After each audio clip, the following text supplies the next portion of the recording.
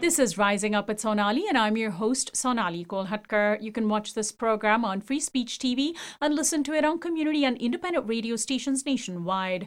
The United States Supreme Court last week, in a 5-4 decision, shocked the nation by allowing a new anti-abortion law in Texas to take effect. The law effectively bars all abortions, banning them after 6 weeks of gestation, which is when most pregnant people first discover their pregnancies. In refusing to take a position against the law, the conservative majority on the court, 3 of whose justices were appointed by former President Donald Trump, have effectively stricken down Roe v. Wade. President Joe Biden's Justice Department has said it will examine a challenge to the Texas abortion ban, but so far has not taken decisive action. I spoke in July of this year about the ban when it was first just getting ready to be signed by Governor Greg Abbott. I spoke with Imani Gandhi, senior legal analyst for RewireNewsGroup.com, where she covers law and the courts and co-hosts the podcast Boom Lawyered. Here's an excerpt of that conversation. Is the law that Abbott signed about the making abortion illegal after 6 weeks into a pregnancy, is that one of the most restrictive in the nation that you've seen? It is. It is, without question. And that's not only because of the 6-week gestational ban marker. There are a lot of states that have been trying to pass 6-week bans for the past several years. But what makes this particular Texas bill particularly odious is that there's really no remedy that people who are being oppressed by this law have. So the law essentially deputizes anyone who opposes abortion, anyone who sees an abortion that violates this particular statute that is conducted prior to this 6-week mark, this arbitrary 6-week mark, it allows anyone in the country who opposes abortion to file a lawsuit against that provider, and not just against the provider, but against anyone who helped the patient get that abortion. So that means abortion funds like T-Fund. That means just mutual aid organizations, people who will tweet out, for example, so-and-so needs an abortion. Does anyone have $5 they want to send to this GoFundMe? Those types of fundraisers could be construed as aiding or abetting an abortion. So that becomes criminalized. So it's bad enough that this law is a unconstitutional pre-viability abortion ban, but the enforcement mechanism is so unusual in that it is not enforced by any state actor. It's enforced by private actors. And so normally what happens when you have a law that's passed like this, the state is given the power to impose the penalties or to enforce it, right? By taking out the state action, the state enforcement mechanism, what it does is it essentially makes it really difficult for anyone to file an injunction, to file for a temporary restraining order, blocking that law from going into effect. So what I mean by that is, for the past 5, 6, 7 years, as soon as a law like this is passed, Planned Parenthood or the ACLU or the Center for Reproductive Rights will file a lawsuit almost immediately, challenging the law on the grounds that it's unconstitutional. What the state of Texas has done has made it impossible for those people to find anyone in the Texas government to sue, because there's no one in the Texas government who can enforce the law. And if there's no one in the Texas government who can enforce the law, then suing someone in the Texas government is pointless because there's no remedy that you can get. And so what it's doing is it's sort of opening up the legal process to everyone in the country. Someone in Alaska, for example, if there's an anti-choice protester or advocate in Alaska who disagrees with abortion and who thinks that someone in Texas should not have been able to get a particular abortion, they can sue the abortion provider. They can sue the Uber driver who drove that person to the abortion. They could sue someone who saw a link on Twitter and decided that they were going to dig into their pocket and provide $10, $15, $20 to support that person getting an abortion. So it's really, really pernicious. And I have to kind of hand it to Texas Republicans. It's actually rather clever. The bill incentivizes private citizens financially, that if they were to successfully challenge someone implicated in an abortion in court, that they get $10,000 for doing so? Right. And so it's using taxpayer dollars to provide a bounty for bounty hunters to go attacking or harassing abortion providers. It's a truly remarkable move, made only more remarkable by the fact that there's a city in Texas, Lubbock, Texas, that has essentially passed a law that designates Lubbock, Texas as a sanctuary city. And because there's a sanctuary for what? A sanctuary city for the quote unquote unborn, right? So there are these, and I think it's the 30th one right now that we have in Texas, where there are these municipalities that have passed these localized bills that criminalize abortion. And so the fact that Lubbock, Texas did this, and Lubbock, Texas did this with this private enforcement mechanism, and Planned Parenthood filed a lawsuit, and that lawsuit was dismissed on the grounds that I just spoke about, on the grounds that there's no lawsuit yet, right? There's no one who has been harmed by this law. So what has to happen in Lubbock, Texas is that someone has to try to go get an abortion, be sued by some private actor in state or out of state, and then the lawsuit can commence, because then the lawsuit is what we like to call in legal parlance ripe, meaning that it is ready, like fruit, right? Like, you don't pick a fruit off of a tree before it's ripe. You don't file a lawsuit and expect a remedy before that lawsuit is ripe. And so right now, what we have is the potential for, let's say, for example, Operation Save America decides to target Whole Woman's Health, a whole woman's health clinic. Whole Woman's Health is the lead plaintiff in the lawsuit that was filed. Let's say a bunch of different anti-abortion advocates decide to file lawsuit after lawsuit after lawsuit against this one clinic. That means that one clinic has to fight a multi-front war. They have to defend lawsuits from multiple people who could be suing them from all over the country. And another thing I believe that's in this particular law is that there's no opportunity for the person being sued to change the venue of the lawsuit.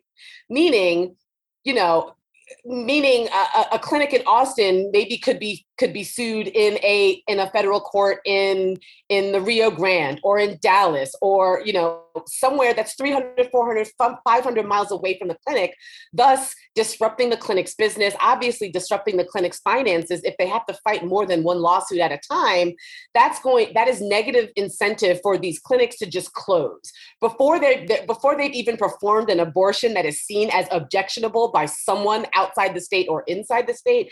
They might be more compelled or more impelled to close their doors outright, rather than have this sort of Damocles sort of hanging over their head, this threat of lawsuits from whomever, wherever, hanging over their head, which means that they might have to close and go bankrupt anyway. So it's a really clever but pernicious way to harass abortion providers and to permit anyone in the country who opposes abortion to harass abortion providers in Texas.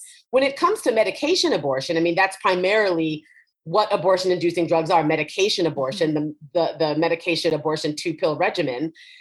This is a method of abortion that a lot of people choose because it enables them to terminate a pregnancy safely at home. And especially with the pandemic, there were lists of drugs that the FDA and that state legislature said that you no longer have to go to a clinic in order to get these particular drugs. But the 2-pill regimen, medication abortion, was not on that list. That's Imani Gandhi of Rewire News Group speaking with me in July about the Texas abortion ban. She now joins me once more for a follow-up a week after the Supreme Court decided to let the Texas ban stand. Welcome back, Imani. Thanks for having me. So last time we spoke, we were talking about how the Center for Reproductive Rights was filing a lawsuit against this Texas abortion ban that Greg Abbott had just been signing into law. What exactly did the Supreme Court do? Or I should say, what did it not do? Well, the litigation was going forward in the lower court, in the district court, which is essentially a trial court in the federal judicial system. That case was ongoing. There were motions that were filed, and essentially the district court had scheduled a preliminary injunction hearing for August 31st. That hearing, we advocates and court watchers assumed that at that hearing this law would be blocked, and then the litigation could go forward on the merits as to the constitutionality of it. Instead, what happened is the defendants in the case, the government defendants, Greg Abbott and Ken Paxton, went to the Fifth Circuit Court of Appeals, and based on the claims that they were making, argued that the district court didn't have jurisdiction over them and therefore could not hold this preliminary injunction hearing as to them. Also in that lawsuit is an individual defendant, a man by the name of Mark Dixon, who sort of latched on to the claims that the government defendants were making and also argued to the Fifth Circuit Court of Appeals, the district court also doesn't have jurisdiction over me. The district court doesn't have jurisdiction over Ken Paxton and over Greg Abbott. So really the district court can't hold this hearing because it was very much clear that if this hearing went forward, this law was going to be blocked. So what the Fifth Circuit did is said, you know what, you're right. The district court doesn't have jurisdiction over the government defendants.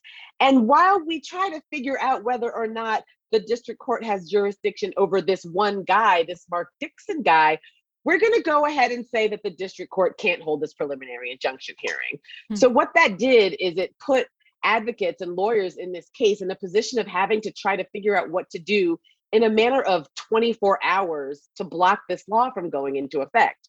So they did what one naturally does in these situations, is they went to the Supreme Court, expecting that the Supreme Court in this situation would take a look at this patently unconstitutional law. We're talking a law that no federal appeals court in the country has upheld. We were expecting that the court would look at this law and say, you know what, this is not constitutional, but we don't even have to decide on the constitutionality of it right now. We just need to pause, take a beat. Let's just stop this Texas law from going into effect so that the lower courts, the Fifth Circuit and the district court can fight it out about who has jurisdiction over whom and whether that jurisdiction extends to this one individual, Mark Dixon, as well as to the government defendants. I mean, it's really a procedural morass. And what the court was supposed to have done, and what the court, if it weren't so hyper-partisan and captured by conservatives, is the court would have said, we're going to pause this law and let the case go forward. Instead, the court essentially did nothing for a day, let the law go into effect, and then the day that after the law had been in effect for about 14 hours or so, came out with a 400-word unsigned order that said, we don't really know what's going on here, so we're just going to stay out of it and let the lower courts deal with it. And that's just simply outrageous when you're dealing with a law that is so obviously unconstitutional and dealing with a situation that threw healthcare in Texas into absolute chaos. There's a healthcare crisis in Texas right now because the Supreme Court, rather than doing what it should have done, did what essentially the Federalist Society wanted them to do. Wow.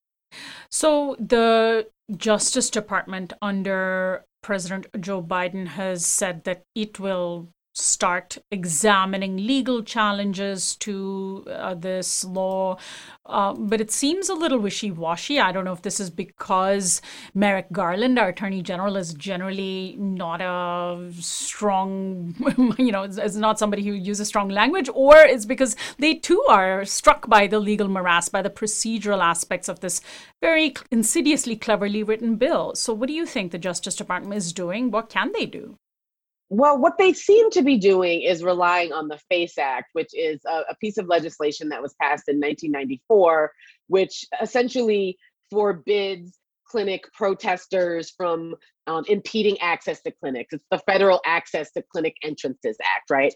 And so they're kind of talking about what they're going to do in terms of what I consider these domestic terrorists who have been protesting outside of clinics, in some cases have increased violence. We're talking arson.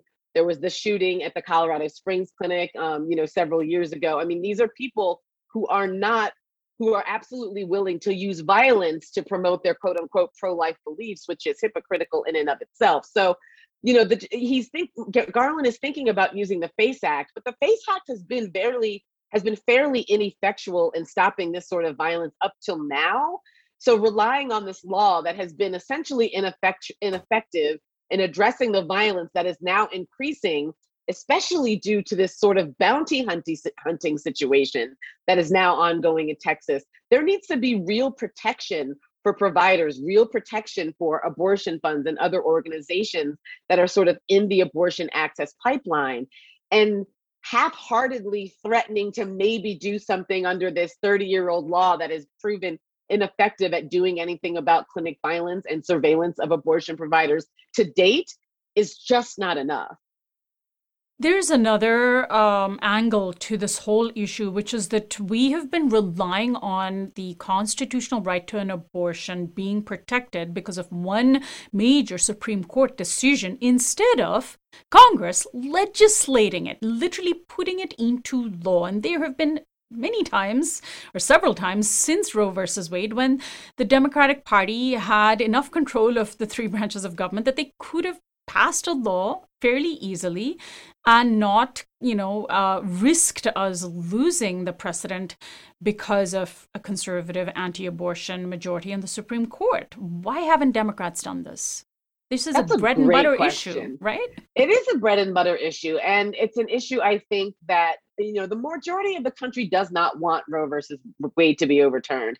I also think that a lot of people don't understand that there's a way to essentially overturn Roe without actually overturning Roe. And so that's sort of an ongoing conversation that we have to have with people. But the very fact that we've had Democrats in office for however many years they've been in office and they have not bothered to codify Roe really does underscore how powerful the anti-abortion lobby is. The Republicans are practically captured when it comes to anti-abortion forces, but there's also this sort of quote unquote pro-life Democrats movement where there's always this conversation about whether or not Democrats should include people who are anti-choice amongst their forces.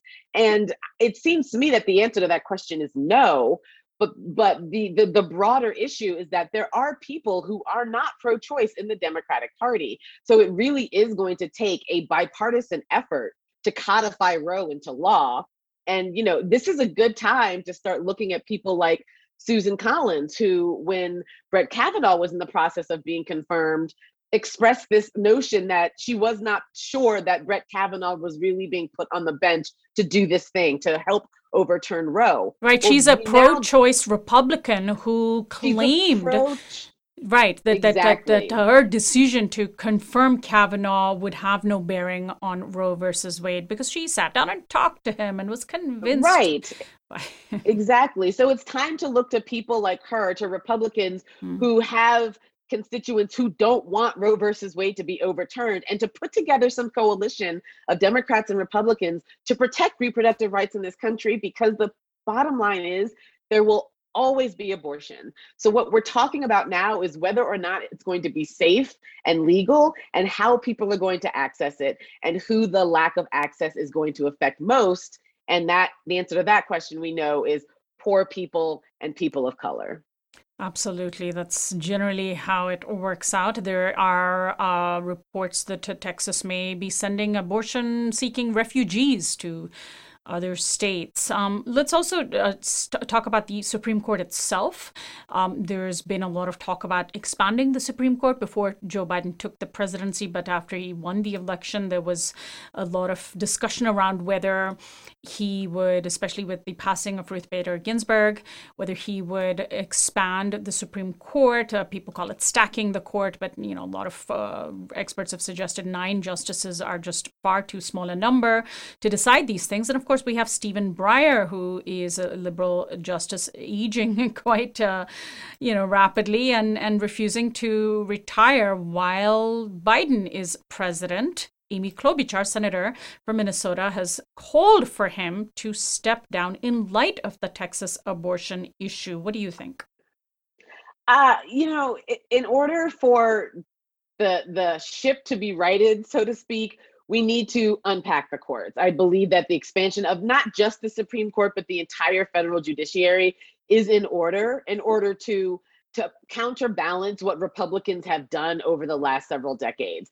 Whether or not that thing is going to happen depends on whether or not we can get these 2 recalcitrant senators, right, Joe Manchin and Kyrsten Sinema, to agree to get rid of the filibuster, or at least to nuke the filibuster for the limited purposes of, voting rights and expanding the courts. I mean, the problem is that Democrats don't have a wide enough majority in order to get this done alone. And Republicans don't want to do it because Republicans have won in terms of the federal courts. They now, 1 out of every 4 appellate court judge is a Trump appointed judge. They've captured the Supreme Court by a vote of 6-3, 5-4 if there's a procedural issue and John Roberts doesn't really like the way the way that the court is being portrayed as an institution, even though he's as conservative as the other five.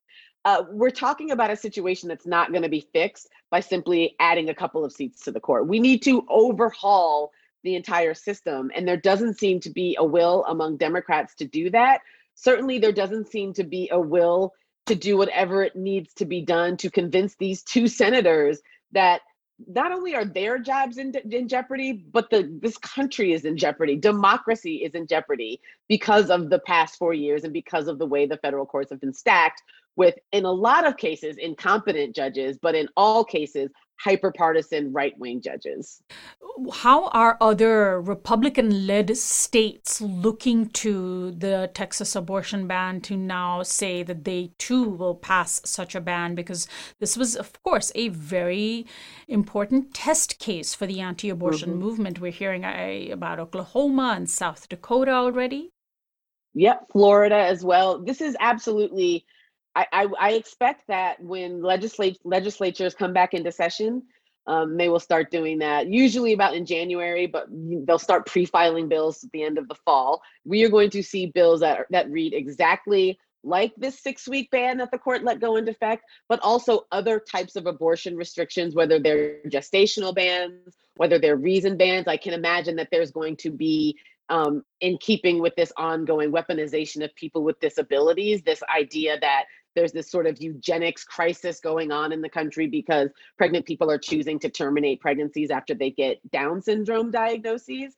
I can imagine that there's going to be a bill that outsources enforcement of a Down syndrome ban to people. So if, someone finds out that their pregnancy is or someone gets a Down syndrome diagnosis, maybe their partner doesn't want to terminate, their partner goes and sues the abortion clinic, perhaps, that their partner is planning to go to terminate this pregnancy. So, we're going to start seeing this sort of snitching, bounty hunting regime become very just prevalent throughout states that are hostile to abortion. And I think the counterweight to that, sort of the counterbalance to that, even though I don't like this regime at all, but you're going to start seeing blue states trying to sort of test the waters when it comes to quote unquote blue state issues, right? So if California, for example, decides that they want to ban guns, and they know that you can't ban guns because there's this thing called the Second Amendment, but they're going to insulate themselves from enforcement and confer enforcement to the public. So that if you see your uncle who lives in Sacramento posing with a gun, you can sue them in civil court and perhaps get a bounty for doing so. I mean, the idea that we're going to subject fundamental rights, constitutional rights to just sort of this, villagers with pitchfork mode of enforcement is absolutely bizarre to me. Let's also look at how private interests have responded to the Texas abortion ban and whether you think that's going to have any effect. We've seen this in the past when Republican-led states have done egregious things. You've had corporations that do business there calling for boycotts. In the case of Texas, Hollywood movie stars have said that they're going to boycott Texas. You've seen companies like Lyft and Uber, which I thought was really interesting, because if a rideshare company is giving a ride to a pregnant person seeking an abortion in Texas, they could potentially be sued as aiding and abetting in that abortion. And Lyft and Uber have said that they will cover the legal fees for any drivers that might be sued, which I thought was a pretty bold way of saying they support the right to an abortion in Texas. What have you heard about these efforts, and do you think that they might have an effect? I certainly think when it comes to sort of corporate responses to legislation like this, I think that's well in order. For example, Lyft, I think it's great that they're doing that. I recall when there was the bathroom ban situation in North Carolina, where they were trying to prevent trans people from using the bathroom that they need to use. I remember the NCAA pulled out of Charlotte. And so I do believe these sort of corporate responses to legislation that strip people of human rights are good responses. What I don't think is a good idea is this sort of these calls for personal boycotts, right? So you get actors and actresses who are turning down jobs that maybe a TV show is filming in Texas and they're saying, well, I'm not going to become part of this Texas fascism, so I'm going to turn down this job. Well, you're not necessarily hurting the people that you think you are, because there are people who are going to be filming that TV show or that movie, working class people who are behind the cameras, people who are behind the scenes. I mean, it's not all just glitz and glamour, and these opportunities are really sustaining people, especially now during this economic crisis with this pandemic. So I would encourage people to think twice about these sort of bold, loud calls for personal boycotts. But I certainly do appreciate when companies like Uber or Lyft are willing to step up and say this is wrong, or if there's the NCAA or whatever, a golf tournament or what have you that is set to take place in Texas, when they say, we're not going to support this, we're pulling out, that does hurt the people I think that's intended to hurt, more so than it does working class people. That does affect, the public officials who rely on these sort of big events or the sort of, networking that they gain from having these kinds of events in Texas. I think that does affect their decision making. Do I think it's going to make them stop passing these anti-abortion laws? No, but I do think that maybe they might start to rein themselves in terms of not having everyone become bounty hunters throughout the country and just surveilling abortion providers and abortion funds and other people in that access pipeline. Imani, as far as you know, what has the direct practical impact been on the ground in Texas after the Supreme Court allowed the ban to take effect? I briefly mentioned that there's reports there might be Texas, abortion-seeking refugees to other states. But what's happened to clinics that have been in operation? Have they shut down? Are they basically waiting to be sued while continuing operations? From what I understand, most of the clinics, or the clinics that I'm aware of, particularly Whole Woman's Health, they are obeying the law. They are restricting abortions within that 6-week period, which means a lot of people, the majority of people who normally would be able to go to these clinics for care, to these providers for care, can't get that care. And August 31st, right up until 11:59 at midnight Central Time, Texas time, I know that Whole Woman's Health tweeted that they were still performing abortions. They were still providing care to people right up until that last minute, because there were hundreds of people who needed help. And so it's already affected people. There are people who had appointments scheduled for last week who were not able to make those appointments. And are those people going to be able to make it to Colorado to see somebody, or to Oregon, or to California, to any of the non-hostile states?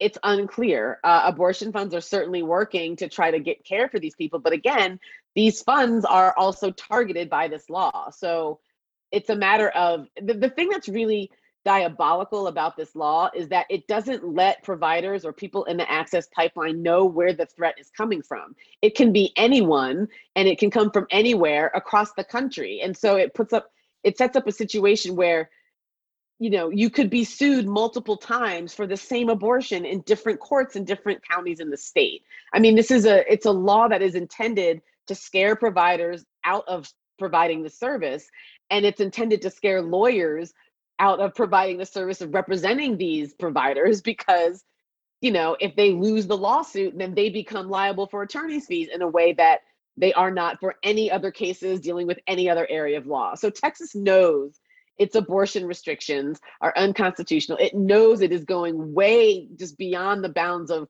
constitutionality with what they're passing. And so they're trying to make it so it's virtually impossible to challenge, at a minimum, so that these laws go into effect while these lawsuits are ongoing in the lower courts. They created a real mess. And I don't think that they've thought through just how slippery the slope is going to be. Well, Imani, I want to thank you so much for joining us today. We're going to keep our eye on this story. What a strange and terrifying chapter of our political landscape we have entered into here in the United States. Thank you so much, as always, for joining us. And we'll post a link to rewirenewsgroup.com so people can find out more about what you do and listen to your podcast. Thank you very much. Imani Gandy, Senior Legal Analyst for rewirenewsgroup.com. She also co-hosts the podcast Boom Lawyered. I'm Sonali Kolhatkar. You can access this and other interviews on our website at risingupwithsonali.com by becoming a subscriber. Find our audio podcast on iTunes and Spotify, and follow us on Facebook, Twitter, and Instagram at RU with Sonali.